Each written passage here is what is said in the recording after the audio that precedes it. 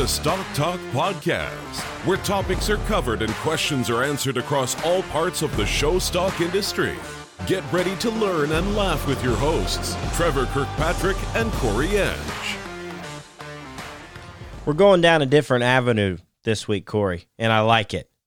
It's I think we started a series, not to copycat Mr. Hook, but we've sparked a lot of interest within the topic that we're going to discuss today. Oh, yes. And, man, Sarah is a wealth of knowledge, which we'll get to after a bit, but it's been quite intriguing. I've learned more and more about the breathing technologies after talking to her, and sounds like we're going to have some more discussion after that. So, pretty exciting stuff. No doubt about it. And what's so cool about this interview is it's, like you said, different than anything we've done. And we talk about that in the show a little bit, but it's just really cool to talk more about genetics because that's a topic we haven't hardly touched as far as the technical side of things go and what options you have as breeders, and really neat discussion. Also, you asked in the episode about show pig stuff. Yes. So in my new position, it is in the bylaws of the ABA. It does talk about embryo transfer. That if that option never exists, that embryo transfer litters can be recorded, and it talks about how they can be recorded and whatnot. So evidently, we are thinking ahead. How is the first week on the job?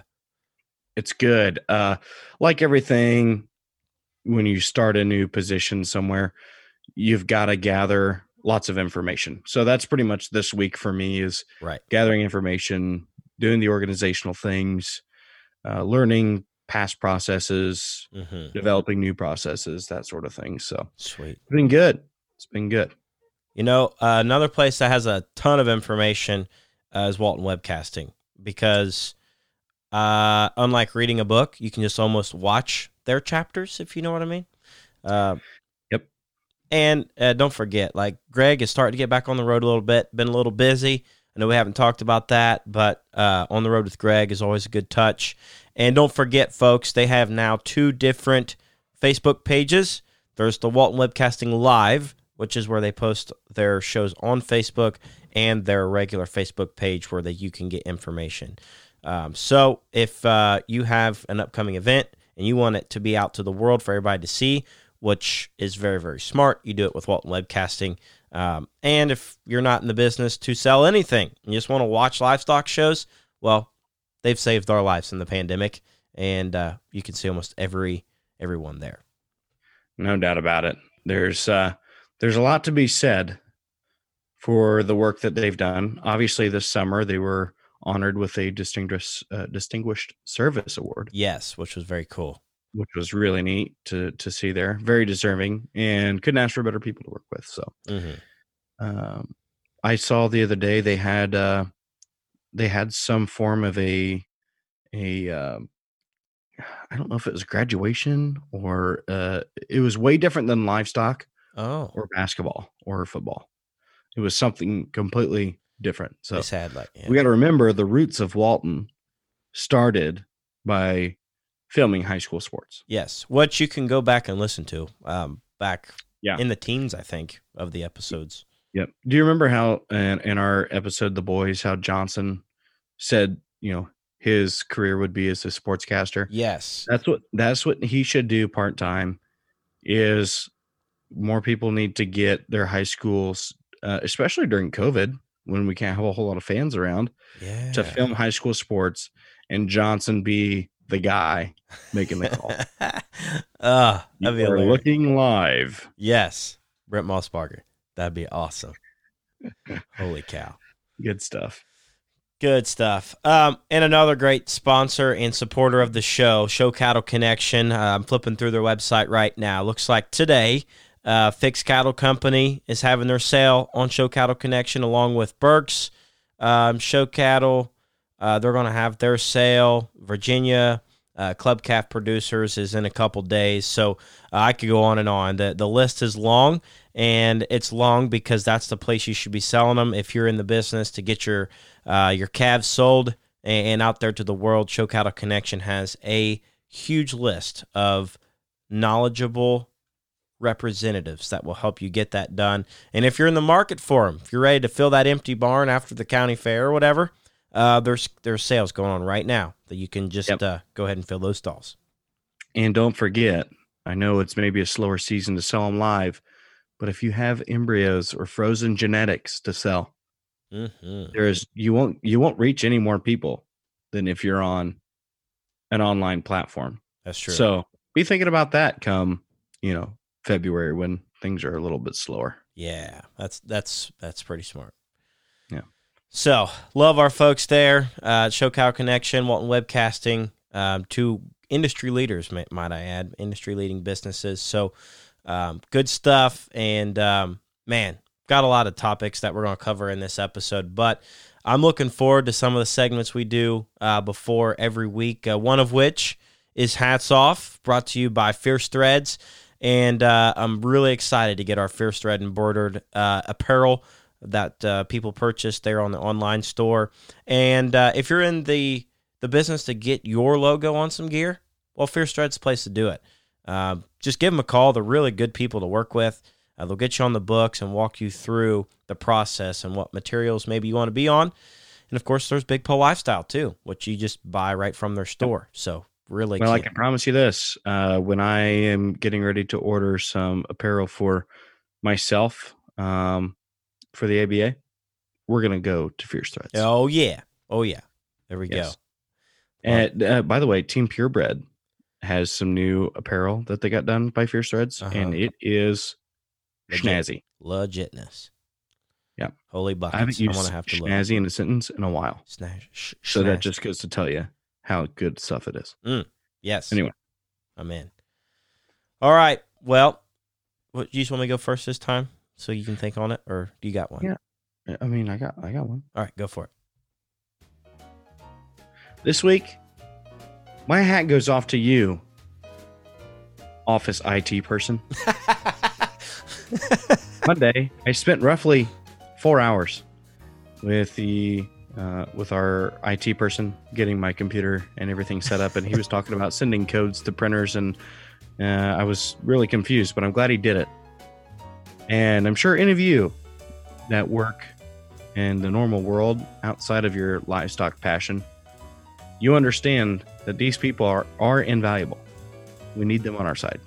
Oh. So if you work in IT, God bless you. Dude, that's actually something you don't really think about, but Trevor, you're our IT person pretty much. In ways. I don't know. Yeah, in ways. I don't have near the patience and the that they do with and knowledge and just like sending codes. Like who knows? But I'm the editor. I can edit stuff. Yes. Yep. with the help of YouTube, of course. But all right. This week, my hat goes off to you, couple that pictures together. Oh. Rather it be baby pigs, rather it be out in the pasture. If you're still married after seasons and seasons of picturing your livestock together, hats off to you. Because there's some success right there. Yeah, there's some out there who do it all the time. They do a darn good job at it. I would advise you that it's probably the most arguments you'll have within a marriage or your significant other. That's why you hire people like Legacy Livestock Imaging to do your photography. But anyways, my hat goes off to you if you do it, because it's high stakes and it gets a little frustrating. But my hat goes off to you, the couple that stays together and pictures together. Yes. No doubt. Trevor, before we move forward, I would like to do something a little special here. Okay. I don't know if we're really going to get much out of it other than if you would, and if you're listening right now, please send prayers to the Jordan Leatherman family. Mm-hmm. Jordan just recently lost his father, Todd, and he's one of our family here at Stock Talk. Previous guest, a young breeder that's doing a lot of great things for our industry. So please keep them in your thoughts and prayers. I know that they are going to set up a memorial scholarship fund in his honor. Very cool. And that will be going for it's a youth scholarship for those in the livestock industry looking to further their education. So Jordan said be on the lookout for more information there. But our thoughts and our sincere respects we pay to Todd Leatherman and his family, Jordan and Katie and the rest of the crew there. We love you guys. We're thinking about you. Jordan also has a sale coming up soon, by the way. Yeah. So yeah. I actually believe the sale was Monday. So if you didn't get one bought, too bad. Well, go look him up for the next one because I'm sure he has more. Yeah. And, I was at the Thompson wedding, which congratulations, Brianna and Austin Thompson. That was an incredible event, beautiful place. And so was Brianna. And the reason I say that is because that is like a family atmosphere. I saw a lot of the team that was before us at Blackhawk. Got to talk to those guys and some of the other industry folks there, and it was just a lot of fun. Had Emily with me, and you're exactly right. Just talking about Jordan's dad there, they are part of our family now, and I think when you go to an event like that, where I told you, I was like, I'm not sure who's going because you weren't there, and like everybody had other things going on, and I was like, I don't know who's going to be there, and you walk into a room like that, and you're like, oh well, heck, yeah, everybody's here, and it does seem like family. Yep, sure does. Well, and it's I'm telling you, this livestock community we've got is something special. Oh yeah, yep. Oh, and I would not want to go any further without congratulating you, Uncle Corey. Yes, and I am an uncle officially. Specifically, a uncle, as I like to say. Your brother Tanner, his wife Lexi, baby Memphis Edge is into the world. He's here, all 8 pounds, 2 ounces, and 20.5 inches of him. That's awesome. There's some EPDs for you. Yes, love it. The Awesome. edge men are not calving these. No, I wouldn't think so. It's awesome to, we got to make sure we send prayers to the Letterman family. And it's also nice to congratulate those who are maybe starting a life together or creating a life. Yes. Yes, little family. All right. Well, I got something special also. This is just all kinds of craziness happening in this episode. All right. Before we break down our Breed 'em, Ship 'em, Show 'ems, we have the awesome folks at Formula of Champions, brought to you by Kalmbach Feeds. But now we've got a guest to explain a little bit more about Formula of Champions and that program. So we would like to welcome a bonus guest to this episode, Levi Richards. Man, thanks for joining us for a quick little segment here. While to get started, just tell us a little bit about what's unique about Formula of Champions. Yeah, thanks a lot, Trevor. We're really excited to work with you guys and kind of be a part of what you guys are bringing here to the industry. So with Formula of Champions, we're owned by Kalmbach Feeds. And a big thing at Kalmbach is we always like to say we go the extra mile, in a lot of different aspects. But, in the Formula of Champions especially, we do go that extra mile or so to really guarantee a high quality and consistent product. We probably focus as much on gut health and performance as any of our competitor products out there. So some things that we do, the first thing is a big component of our entire program is a product called Optifirm XL. And this is actually a part of every single complete feed that we offer within the Formula Champions line. What this is a strain of yeast. It's a probiotic and prebiotic that really just helps maximize that fortification level, helps maximize the digestibility. So really you're getting the utmost nutrition out of every pound of feed that your animal intakes. Another thing that we do is we use a Zenpro Avela 4 chelated trace minerals in every product to really maximize that fortification level. And another big thing that we've done here the last few years, we really weren't happy with the consistency of molasses we were buying from some of these other molasses companies. So we kind of took matters into our own hands a few years ago and decided we were going to build our own molasses plant. And since then, we've been able to make a very consistent, high quality molasses product that actually gets blended with a high fat level and sprayed onto these feeds. So, every time you open that bag, you notice how evenly coated the molasses is. It's very consistent every time. And the feed always has a nice, fresh look to it.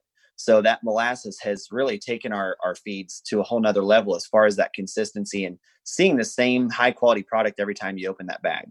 Oh, no doubt. And the smell hits you in the face and you want to eat it yourself. It sure does. Absolutely. So is there anything? I like to brag about our climate controlled warehouse facility. That's just one more thing that we do, but and it's not that we climate control it so it's 75 in the winter and 68 in the summer, but we like to keep the temperature very consistent throughout the entire year. So those feeds aren't facing any of those extreme temperatures before they go wherever they're going, because we are shipping down to Florida, we're shipping out west, we're shipping to the south and up north. They're going all over the place. We want it to really stay as consistent and the same, I guess, in the same kind of warehouse, the same kind of climate before it hits that truck. Yeah, exactly. Now, is that some of the things you're incorporating in your cattle feeds, or what's kind of new coming up in the cattle show feeds? Yeah, so the cattle line has been extremely successful. I love these products. I feed a lot of these products myself, in fact.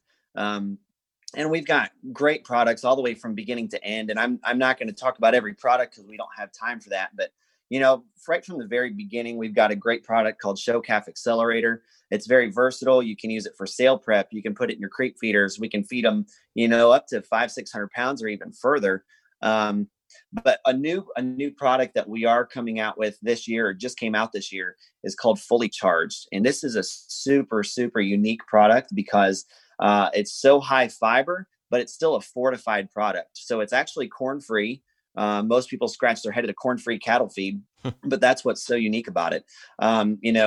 Once we get these heifers kind of maxed out on condition, and we just want to keep growing them, and we want to really just maximize that depth of body, spring of rib, just overall volume in these heifers, but not push the fat anymore.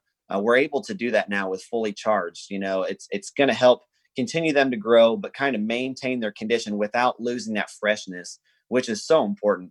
Instead of just throwing a bunch of beet pulp or a bunch of cottonseed hulls and losing that fortification that we talked about, we're now able to do that and still keep a high level of fortification going into these show heifers at all times. Also really useful in holding our steers. Yeah, no doubt. And that is unique, a corn-free feed that can still have that kind of effect. So now this is just the tip of the iceberg, folks. So I hope that you can dig into a little bit more. And Levi, tell our listeners where they can find more information about these products and the programs that you guys offer. Yeah, absolutely. So my 3 favorite places to look for more information on these. First is formulaofchampions.com.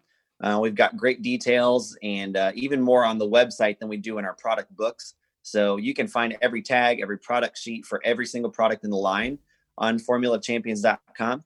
You can also follow us on Facebook. It's just Formula of Champions. We do a lot of cool little contests and product features and customer spotlights and things like that on Facebook. So we like to be really active there. And lastly, it's a really good place to look would be kalmbachfeeds.com because, that is our parent company. And there's a lot more products for your cow-calf operation or all species across the board that you're going to find on Kalmbach Feeds, more so than just on formulaofchampions.com. Excellent. Well, Levi, thanks for joining us for a little bonus interview here, and we look forward to getting into some other species in the months to come. Thanks so much. We'll talk to you soon. So, Corey, I do believe it's your turn for Breed 'em Ship 'em Show. And we got a submission by Tori on Facebook. And it's really simple, folks. All you got to do is just pull out your phone and send them in. And if we use your Breed 'em, Ship 'em, Show 'em, you're in a drawing for a free hat. So here we go. Corey, Breed 1, Ship 1, Show 1, brought to you by Tori on Facebook. Okay. Here I am, the bull. Oh, boy. The Monopoly himself. Or Style, the Angus bull. Holy buckets. Why would you put that one on me, Tori? Thank you. Thank you for that. Now, I have a feeling people are going to have some strong opinions about how this one needs to go. Uh-huh. I also have some strong opinions about how this one needs to go. So this all depends on what kind of a situation you're going to find yourself in. Yes, this one, like we had some really detailed ones in the past. This one's like very vague and open, so we can go a lot of ways. And that's what makes it interesting. Okay. Now, I will say, from what I have seen, I've never bred to any of these bulls before in my life, because I haven't had a cow to breed them to. However, I do know that in terms of versatility, quality, and without a doubt, one that works on lots of different kinds, style is the one that I'm going to breed. Okay. It's happening. The man. Okay.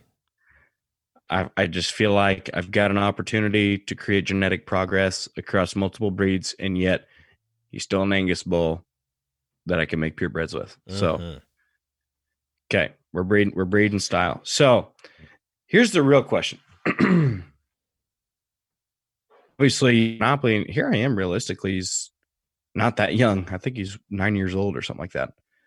So, and obviously Monopoly has been aged and cloned, which is interesting that we're having this episode several times, probably like 37 times at this point. But my guess is that if I want to walk into Denver with a display bull, one that is as hairy and as trendy and good looking as Here I Am was when he got pictured, I got a hard time not hauling that one. So I realize Monopoly has done a lot for the industry. So is Here I Am, though. Yep. Let's not forget that. Here I Am is as widely successful as any of them. And that thing's an absolute show pony on the end of a halter. We're taking Here I Am as a show bone. We're going to ship Monopoly. Boom. Whoa. Man, Tori, that's a good one. Thank you for sending that in. Because and if you hold on, I will say this: if you disagree and you want to breed Here I Am or Monopoly because you're a show steer person, by all means go ahead. But I feel like I can make more money breeding a style. So yeah, I feel like the answer is pretty solid. The business breed itself too, I mean, yeah. And I mean, hey, this is what this segment's for. So let's talk about it. Yeah, let's talk about it. At me. I don't care. At me. But seriously, send them in. We're getting a lot of them in, and we're going to put you in a drawing for a hat, and it's only a couple episodes away before we're going to pull that drawing out. And, of course, brought to you the hat itself by Fierce Threads, and we'd like to thank Formula F Champions for sponsoring Breed 'em, Ship 'em, Show 'em. No doubt about it. Holy buckets. That was a good one. Yes. That was a good one. All right. Well, I'm excited to talk some genetics and some technologies. So, Corey, do what you do best, man. Let's bring in Sarah. All right. Folks, we finally get into some genetic discussion with a person who essentially was raised in Transova genetics, which I'll put it this way. She knows her stuff. She's been around it her whole life. Working for Transova now for roughly 9 years, I believe she said. Yes. And comes from a great show cattle family, an awesome background, a person who is leading the marketing efforts of one of the most cutting-edge reproductive technology groups out there. Please welcome to the show, Miss Sarah Kober.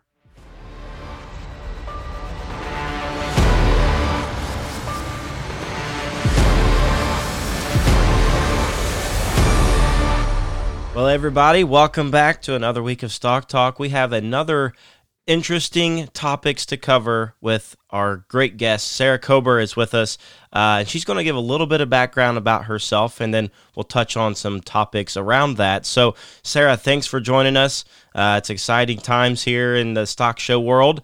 Although shows are canceling and everything's kind of everywhere, it's still exciting times. So thanks for taking the time to join us.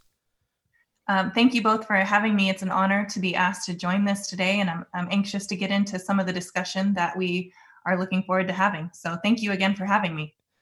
You bet. Well, hey, just to get started, just give us a little background about yourself and kind of tell our listeners what you do for a living and how you got started.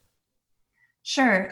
So backing up to a long time ago because I'm aging myself, but I grew up in Northwest Iowa in Sioux Center, and I grew up on a small family cow-calf operation. I was actively involved in a multitude of activities growing up, but I was very heavily involved in 4-H and FFA. And the older I became, the more my family and I spent time at cattle shows. And so my family includes David Faber, my mother Kay, and then my two brothers, Dan and Tyler Faber. Once I graduated from high school, I attended Iowa State University for my undergraduate degree. And then after 4 great years there, I ventured to Oklahoma State and I obtained my master's degree down there. And throughout that time, I remained involved in the show cattle industry kind of throughout that. My brothers were enough younger than I was that it was kind of a family event all the way through my college years. My first job out of college was for the American Hereford Association, which I very much enjoyed. The marketing director at that time reached out for me to do some part-time marketing for Transova, and eventually that became a full-time job. And so I've been with Transova officially for close to 10 years now. And I say officially because if I back up again, about 4-ish years before I was born, my father, Diane Brook and Daryl Funk, started a company called Transova Genetics. And so I guess I can kind of say that I grew up alongside of Transova. And in fact, if you've ever been to the headquarters or the main office there in Sioux Center, there's a brown house upon entering the office area. And that was the house I grew up in. And so, yeah, like I said, I kind of grew up there and it's just kind of evolved along a part of my life, I guess. You could say that probably destiny had it in the cards for you just to go ahead and work for Transova eventually. So yeah, and you say that, and that's funny because when I decided my career path for college, I decided I was not going to vet school because everybody assumed that that's what I was going to do. And so I decided to kind of separate myself, and I wanted to kind of stand on my own merits, if that makes sense. And so I went down this whole other path. And then, of course, life has a funny way of bringing you to where you need to be because I still ended up working for Transova Genetics, and I absolutely love it. So exactly. Life has a funny way of bringing you to where you need to be. Yeah, no doubt about it. Well, so obviously a historied past with Transova and just your background growing up showing livestock. So we're really interested to dive into some of these topics here because we haven't really had a chance yet to dive into much genetic discussion, and something that I know Trevor and I are very passionate about and very interested in. So obviously being a sheep kid, what we do with genetics now has drastically changed since I even started showing livestock. And so that's what's made it really fun and unique. So let's maybe talk about some of the evolution of just kind of the reproductive technologies, kind of where it started for Transova and maybe where it's led up to now. Like you've already mentioned, there's been so much change in the past few years, or I mean, even more than that, there's just been continual change within the industry. Reproductive technologies really began, right now we think about embryo transfer, in vitro fertilization, and all the other technologies, but it really began with artificial insemination in the 1950s. And since then, there has just been this continuum of improvements within all of these technologies. Specifically to Transova, we talk about the introduction of embryo transfer in the late 70s, early 80s. And a little known fact is that it used to be a surgical procedure for both the collection and the transfer. And so I think right then and there is a really true showcase to how much the industry has evolved and the improvements that have occurred, because clearly we've moved to non-surgical procedures. And, not only have we improved in conventional embryo transfer, but we introduced new tools such as embryo or in vitro fertilization in 1991 or 1992. And there's been a world of improvements within the in vitro fertilization technology itself. And, kind of rolled into those advancements is the introduction of sex semen, or the ability to reverse sort semen, was an advancement that has been a major player influence in a lot of people's breeding programs, and definitely an asset to the toolbox that we have at Transova. So there is something along those lines. Is I feel like anymore the process seems normal. I mean, it's just I almost want to say that we take it for granted, the fact that these technologies are available to us and we can, you know, genetically progress much faster than we used to be able to. So can you speak a little bit to, the history of that exactly, that genetic progress, what was it that made Transova decide this is the path that we need to take in order to continue forward? You know, back when my dad and Diane Brook and Daryl Funk, they started this small vet practice in Northwest Iowa, and it's interesting to hear my father speak about it. But he had this vision that there was embryo transfer, but it wasn't really that widely applied. And I think they saw that opportunity for, this could be a game changer in how people evolve their programs. And so we talk about, taking elite animals within a program and kind of capitalizing on that. And I mean, it's really been such a shift for our industry. I mean, you think about where we would be without some of these technologies, and it's kind of, it's hard to believe a world without it, so to speak. Right.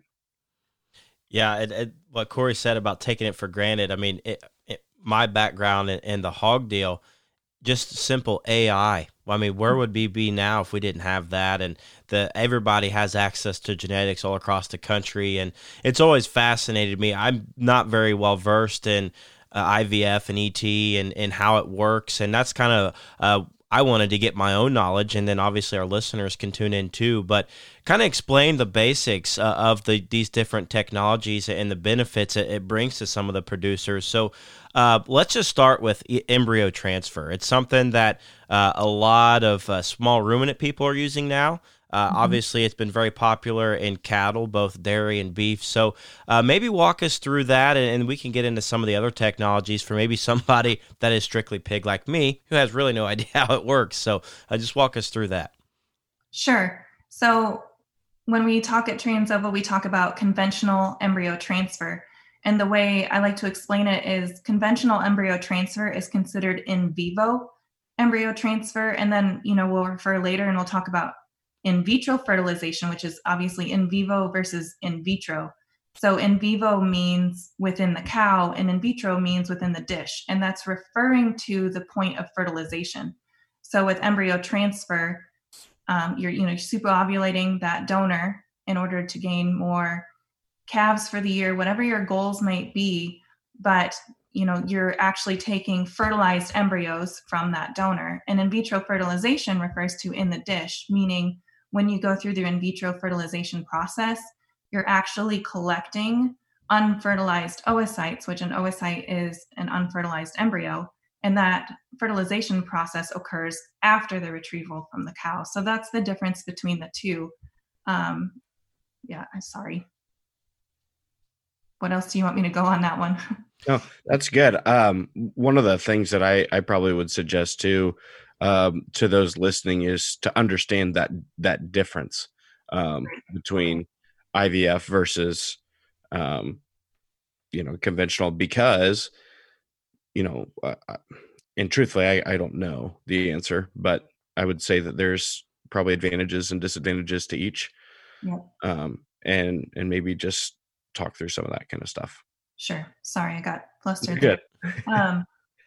So embryo transfer is beneficial for multitudes of programs throughout the United States. And there's instances where it is the perfect fit. And at Transova Genetics, we always talk about tailoring our toolbox of services to your goals. And everybody's goals look different. And so some people, embryo transfer is the best fit. And for some other operations, in vitro fertilization is the best fit. And while there's multitudes of people doing embryo transfer, some people will say, well, what's the difference between embryo transfer and IVF? Or what can I do in IVF that I cannot do in embryo transfer? And IVF, there's a few things that we always like to highlight. And some of those are the reverse sort capabilities. So not only do you get to gender select for your preferred gender, but ultimately you're eliminating an opportunity cost. And specifically in the dairy industry, that opportunity cost can be huge. Mm-hmm. Even in the beef industry, if I give my dad's cow-calf operation as an example, he runs approximately 100 to 150 cows. And if we were just to breed for show steers and show steers alone, if you go with conventional odds, you only have 50 calves to work with for that year. And, with the ability to reverse sort semen or gender select, obviously you have the ability to skew that number up significantly. And so obviously there's advantages with that, but, sometimes people forget about that opportunity cost can be huge for many programs. IVF also allows the option to kind of go with an age or range of collection. Mm-hmm. So we can collect young heifers, at a very young age compared to embryo transfer. And then to go to the opposite end of the spectrum, we do pregnant donors. And that is one that we like to tell producers about is you can IVF, do an IVF procedure on a pregnant donor. And that really helps with maintaining that optimal calving window. Historically, maybe you had to keep a heifer open or a donor open in order to do that embryo transfer. And IVF really allows you to kind of stay within that calendar that you're looking to hit. And so that's one of the major benefits. Another benefit of IVF is that it's done every 2 weeks versus conventional flushing is probably about 45 to 60 days between those ET procedures. And so if you're in a time crunch, obviously that ability to really do more procedures within a certain time frame is a benefit. Another one is that, you guys talked about the semen industry and how influential that's been. And there's that rare and really expensive semen out in this industry. And IVF is a great place to use that because there's the ability to extend that semen across multiple donors with the caveat that, not all semen's created equal, not all donors are created equal, but that is a great place to use that very valuable or, expensive semen because you have an opportunity to cover more. Yeah, absolutely. So I'm curious just because, obviously lots of people genetically offer, IVF embryos versus conventional and whatever that may be. Is there, in your opinion, is there an opportunity that's being missed by ET versus IVF? Do you think more people, obviously there's probably a little bit more cost savings doing embryo transfer versus IVF, but in your opinion, do you see more people going the IVF route because of the capabilities that you have to reverse sort, gender select, extend semen, all that kind of stuff? The advantages with it, is it worth that to people more than ET? We've definitely seen a huge uptick in our in vitro fertilization clients, people capitalizing on some of those benefits. But with the caveat that embryo transfer sometimes is the right answer for some programs, and it all boils down to what a producer's goals are. And sometimes embryo transfer is exactly what they need, and sometimes they need those added benefits with in vitro fertilization.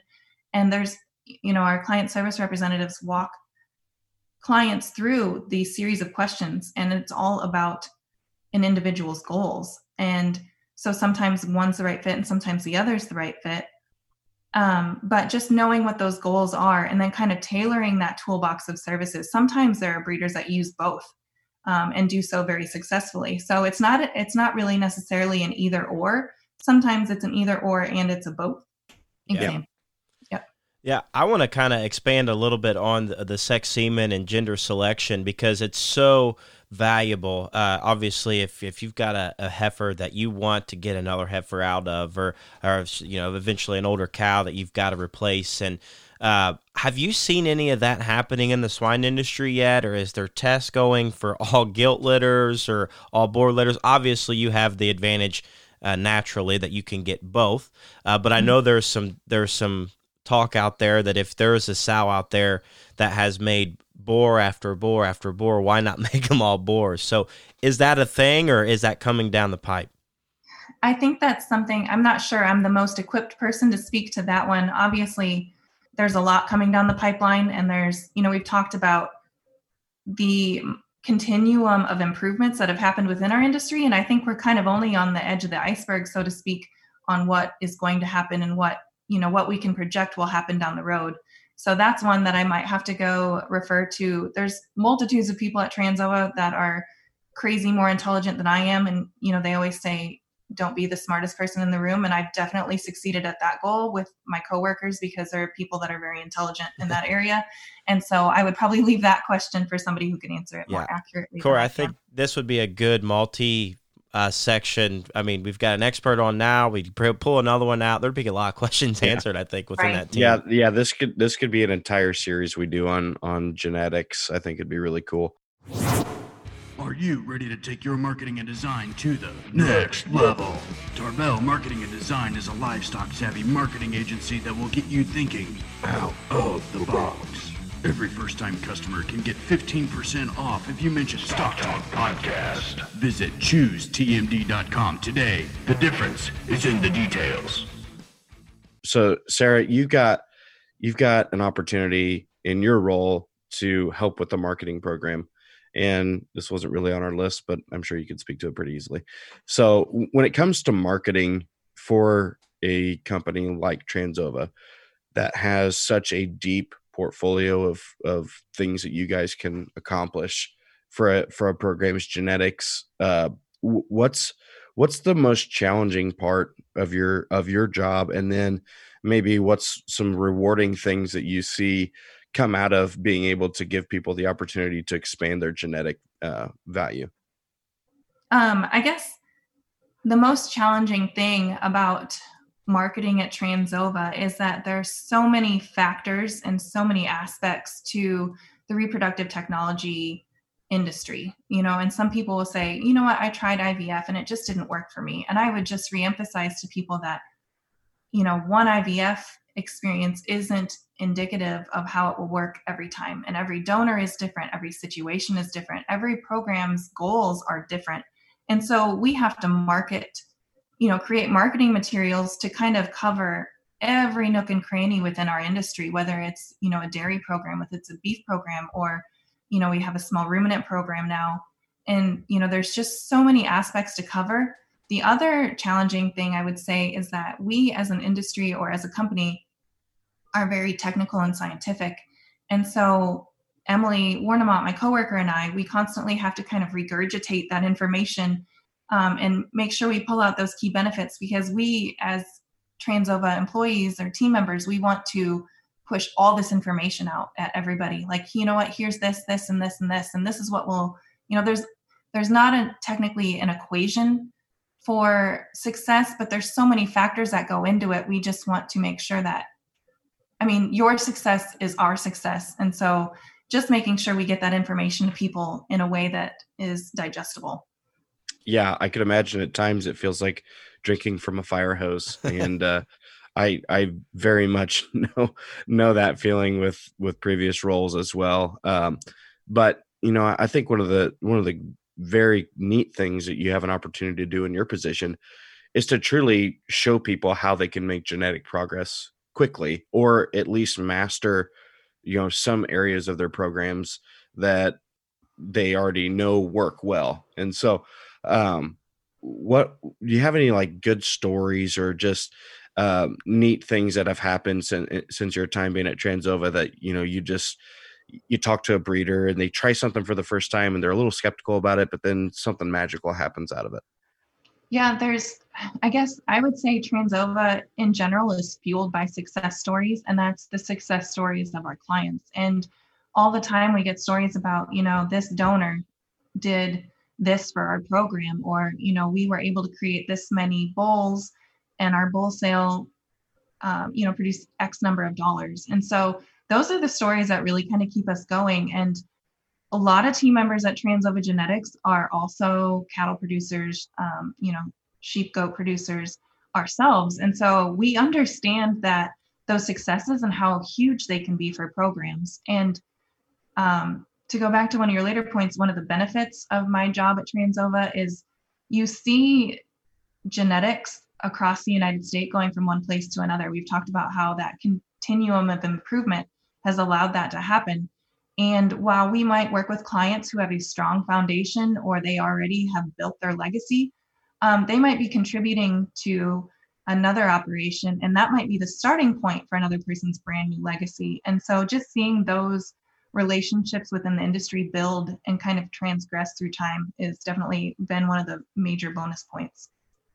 Yeah, Very cool. and that's pretty neat too. Like the employees of Transova are in the trenches themselves, kind of using these technologies. It's not like they're throwing it out there for customers just to see if they work, but they know it works themselves, and obviously have done the research to do that. So it's always intriguing. The evolution of that has been amazing, in the way it's done. So, well, And let's.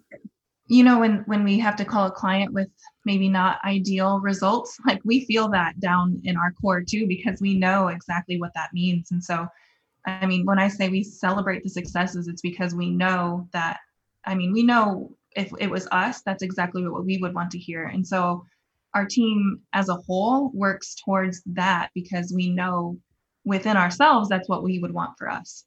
Yeah, absolutely. I'm sure too, over the years, you guys have been able to manage risk a little bit better just based on, the science behind things and obviously conception rates and the ability to super ovulate a cow or a doe or whatever it is very much relying on the animal itself. And sometimes you are completely out of control of that kind of thing, which kind of goes back to one of your points of like, if it doesn't work one time, like maybe try it again or try something different. Try it on a different cow. Try it on a different, ewe or whatever it is. We talk about every donor is different. Every mating is different. Every day is different. And that's probably one of the struggles with talking to clients is there's so many factors that play into it, right? That the stars can align just right and you can have a great day and other days you don't. And honestly, I always encourage people to talk to their client service representative or one of our veterinarians because there's so many factors that play into it. Just that, like you said, if one donor doesn't work, it doesn't mean it's not going to work for your other donors, or it doesn't mean that donor won't be wildly successful in the next round. It's just kind of about paying attention to those factors that you can control, and then the rest is just kind of out of your control. And that's probably the hardest thing is there's so much out of our control. It's a biological process, so we can't control all of it. Oh, that's huge. And, there's so many environmental factors too, or, handling it, shipping it, whatever the case may be. You hear bull studs, boar studs, they get a lot of angry phone calls because their semen was quote unquote bad, or the female didn't get settled or whatever, and I can see how that would be an issue or maybe a concern for a lot of people. But like you said, every situation's different, and the female could be going out of heat that day, or the box could have been opened and exposed to heat, or whatever.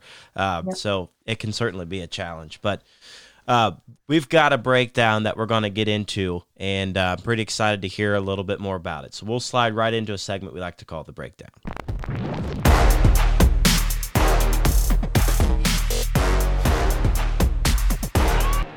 Of course, brought to you by Brad Hal Ford in Kokomo, Indiana. Beautiful day to go find a nice Ford at Brad Hal Ford. Their award-winning customer service will lead you in the right direction. Just give them a call, set up an appointment, and go to Brad Hal Ford. So, we're going to break down cloning, folks, and that's something that has been very, very successful and popular in the stock show world we live in. And Sarah, I just want you to maybe do the layman terms of what maybe cloning is, and then for some of our expert listeners, maybe we can break down the success rate that it's had, or how people have used it, maybe some positives, maybe things we need to improve on, just everything cloning. Let's just break it down. Sure.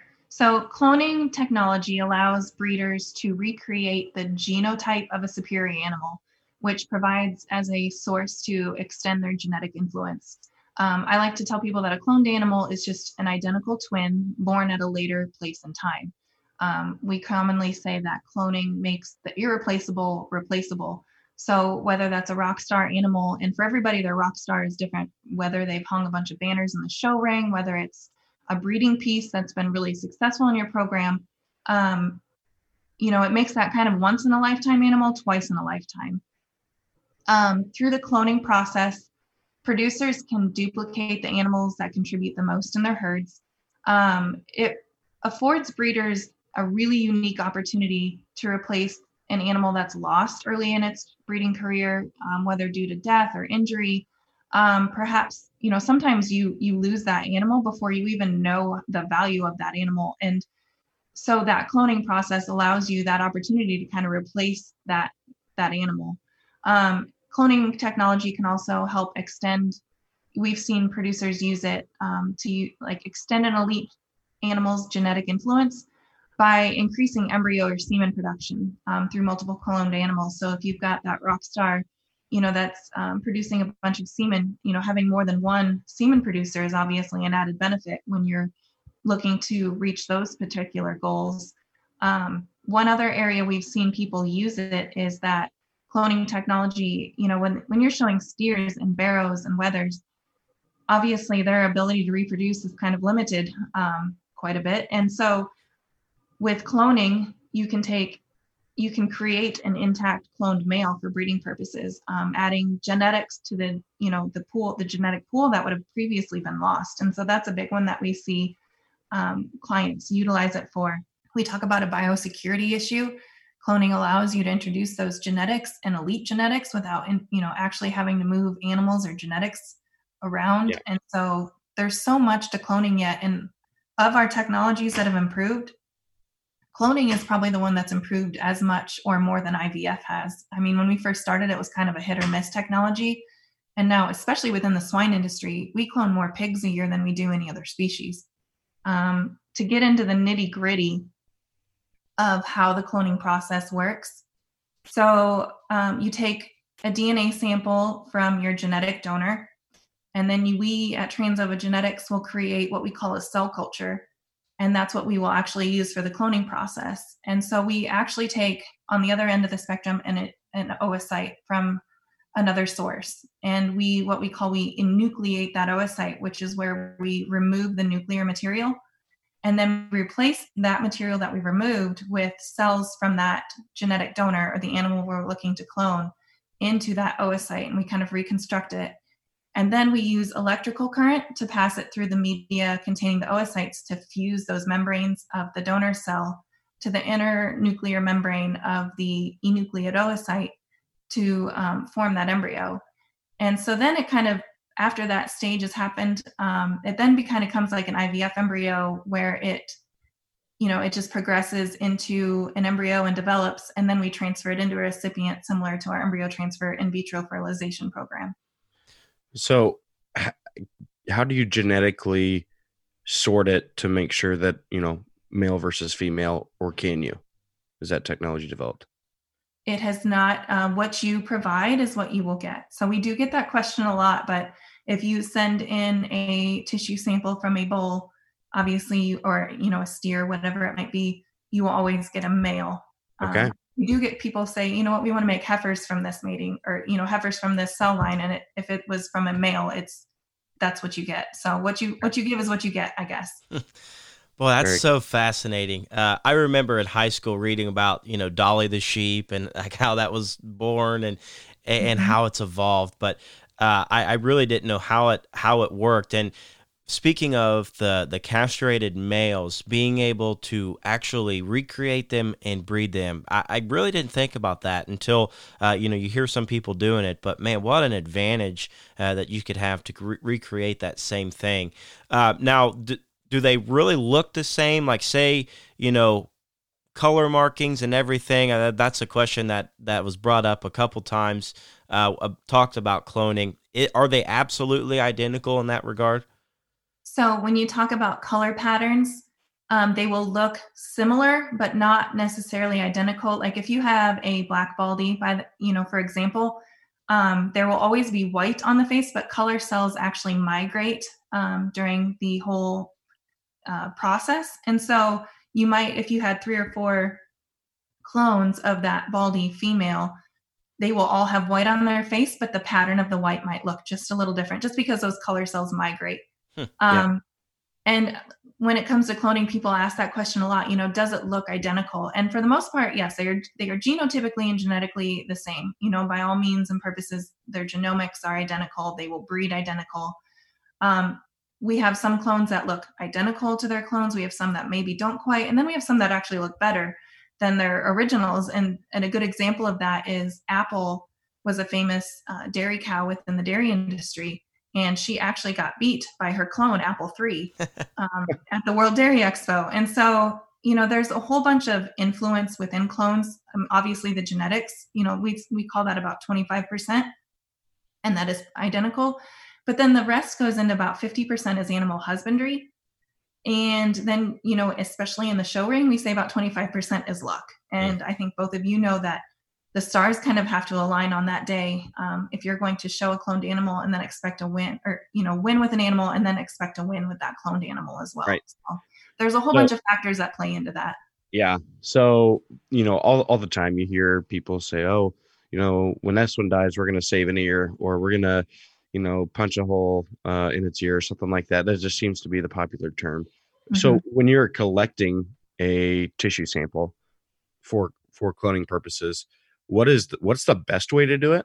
And then is there a way to, save that tissue sample and then, 5-10 years later, like, okay, we're ready for it now?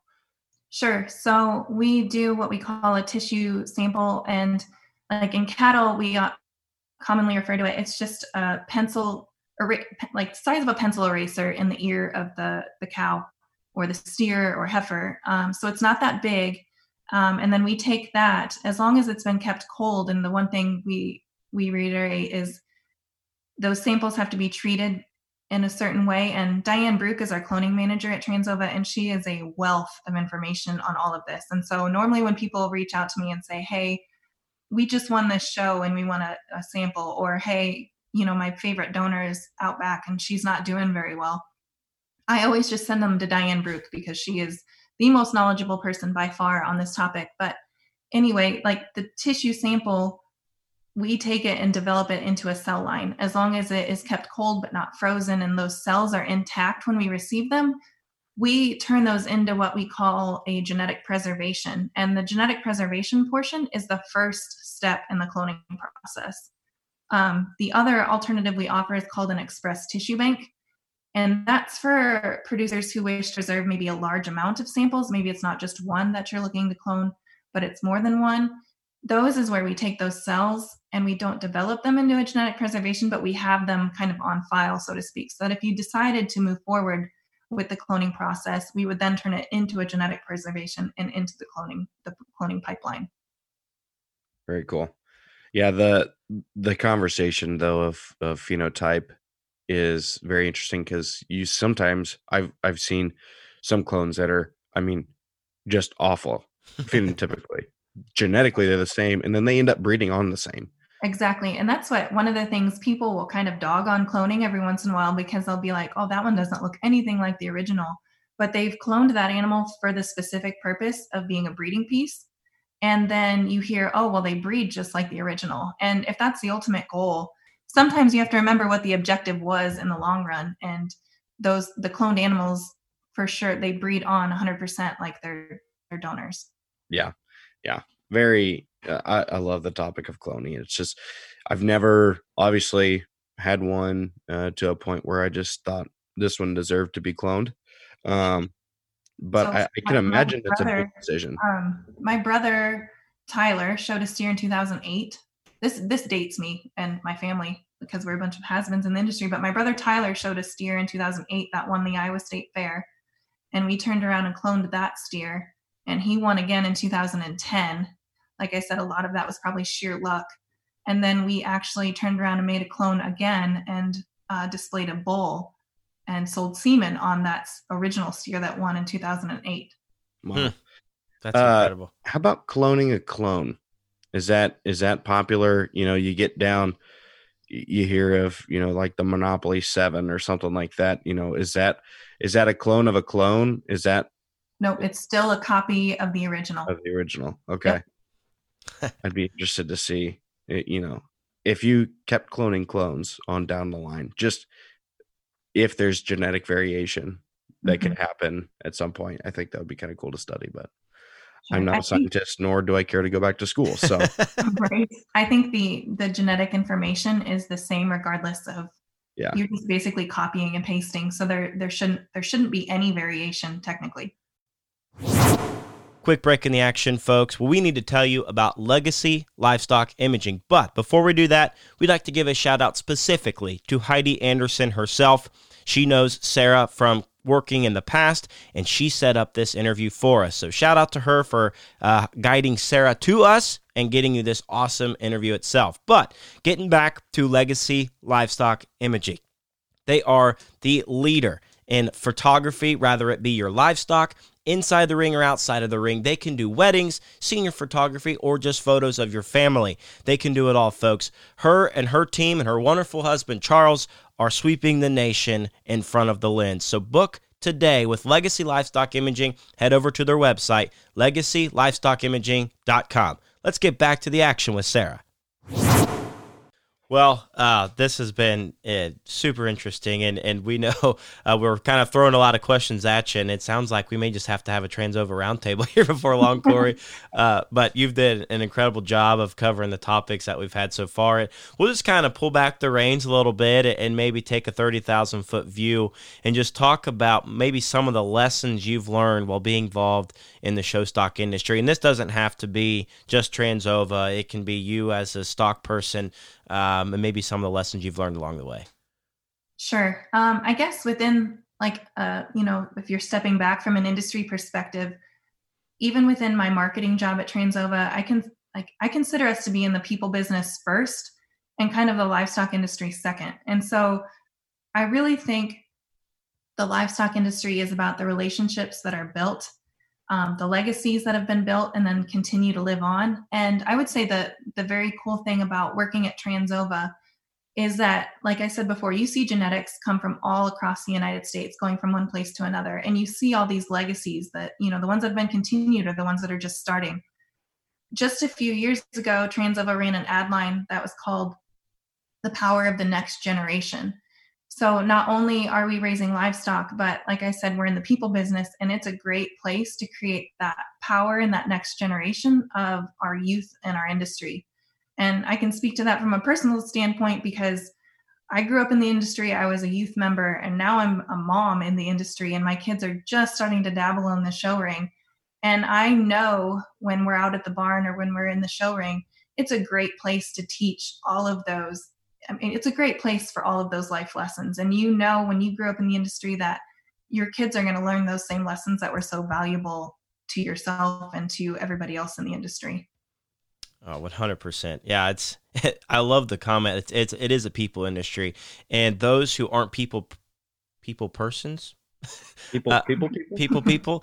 But those who don't care to do the customer service thing, if they're in the business, they may struggle a little bit.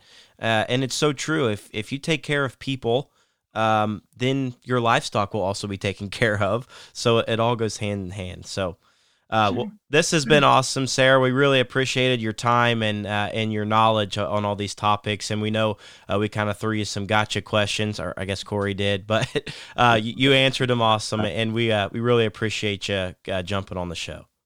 Yes, thank you. I really appreciate you guys asking me to be a part of it. And I like the idea of involving more Trans-Ova team members because, like I said, I am by far not the smartest person that works for the company because we have people that have been with the company for 40 some years and people that are just a wealth of information. So I'm probably only scratching the tip of the iceberg on some of my answers. This will be a good appetizer maybe for what's to come.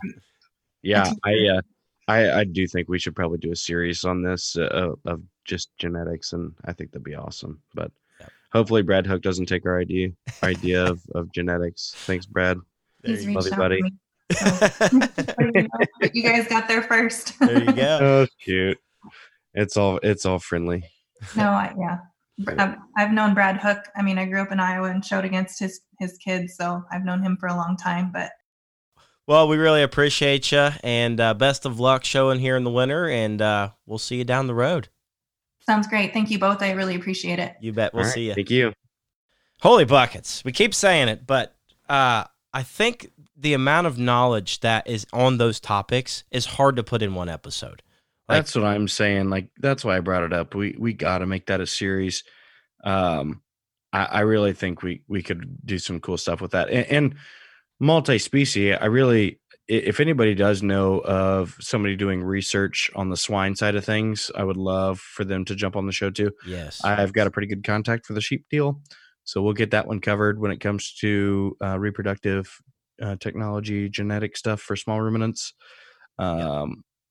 I really think that there's some cool stuff going on. And I think it's kind of important too. Like, we talk about the clones and we talk about IVF and ET all the time. It's something that we have on our fingertips now, but we really don't appreciate as much how it works or what goes through it, or, why we do it, how we do it. And, even if it's basic knowledge for some, for others, it's not. And even if it is basic knowledge for you, it's kind of nice to hear it again to kind of appreciate it a little bit more.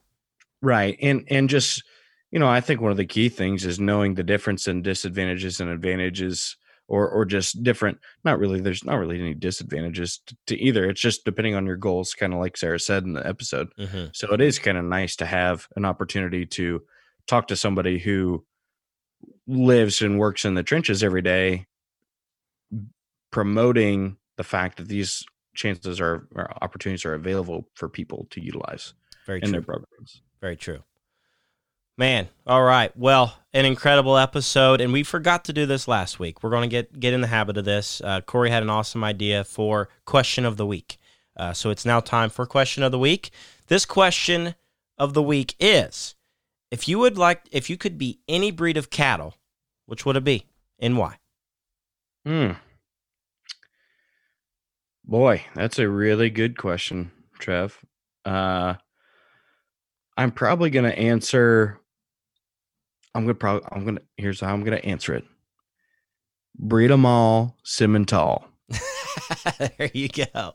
I'd be a semi, more so just because people accept Simmentals that just have a little bit of extra chest and throat more so than other breeds. Yeah. And I have a little bit of extra chest and throat. So, I'm pretty fast growing. I feel like my feed conversion has been very good over the course of time in my life. And also it's a popular breed, but it's not a business breed per se, like you can the toy Angus around with it a little bit. Yeah. Yeah. So, I feel like, I'd be a Simmental. Interesting. So does that mean I have to be a low-line Angus just because I'm tiny? No, I wasn't. All right. I wasn't necessarily going off that. I mean, because if we're just going by size and scale alone, I probably should have been like a full-blood Maine or Charolais or just something, but I'm not skinny enough to be a Maine, and I probably just don't have as much muscle shape to be a Charolais. So we're going to go. Yeah. If I wasn't going off of like my phenotype, I think the Charolais cattle are so intriguing, and that's mainly because Emily's group of commercial cows that she has is very, very fast influence. Yes, and just nice. So Charolais. Interesting. You're a pretty stout guy though. I feel like you could fit the bill. Yeah. Well, just not. I don't know. Putting on some bark though. Need to change up the diet, change the ration a little bit. Well, when you grow up and quit playing sports, it's what happens. Yeah. All right, guys. Well, that's good stuff. We appreciate Sarah and Levi both getting on the episode there. If you would, please rate us on the Apple Podcasts and give us a little bit of a review. It helps us out a bunch. And keep sending in your Breed 'em, Ship 'em, Show 'ems, and just let us know what you think about the show. We're full steam ahead, and man, I'm looking forward to next week. Got a lot of discussion and a lot of submissions and suggestions for future guests. So that being said, guys, we love each and every one of you. Take care and have a good week.